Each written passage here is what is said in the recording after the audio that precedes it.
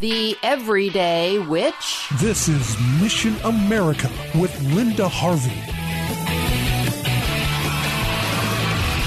Have you missed hearing about Harry Potter? Well, don't worry. The influence of the best-selling book and movie series is still very much with us. In fact, I believe that Harry Potter changed the minds and hearts of millions of young people in the past 20 years, and not for the better. These books may be a big reason why paganism is rising among young people, including proud witchcraft and the open hexing of public figures. Recently, there was publicity about a school near Cleveland, Brunswick High School, that is now offering 2 Harry Potter classes for credit taught by an English teacher. The classes will supposedly help students to view the books in an academic light and includes discussions on current social issues. There was a recent article in USA Today which covered the numerous Harry Potter-themed social activism groups that have popped up, addressing subjects like animal rights, feminism, and gun control. So it's not just high school classes that are springboarding from Harry Potter to the real world. The Brunswick classes are very popular among the students and also focus on discussions about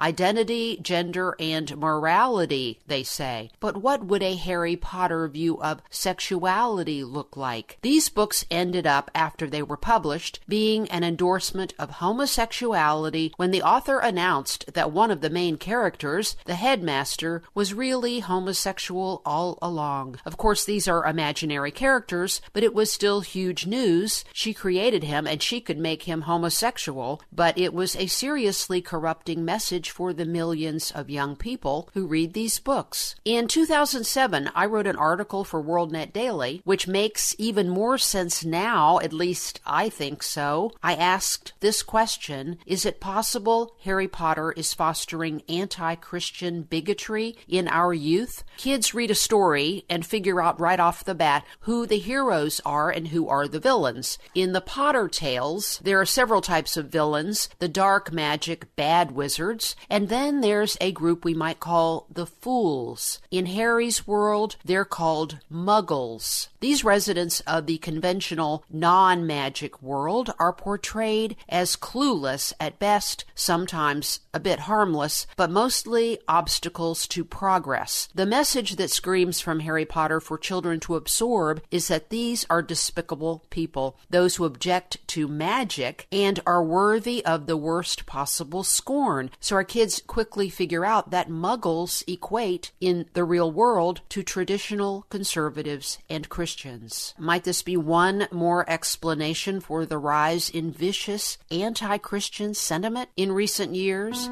If paganism is becoming mainstream, then Harry Potter is one explanation, which is all the more reason for each of us to proclaim the gospel and shine brighter than ever the true light of the world, our Lord Jesus. I'm Linda Harvey. Thanks for listening. Friends, I want to make sure you know about all the resources you can access at our missionamerica.com website. And also, I want to make sure you know you now have the option of a safe, secure online donation at Mission America if you are so moved to support our ministry. So go to missionamerica.com for more information, and thank you so much for your prayers and support.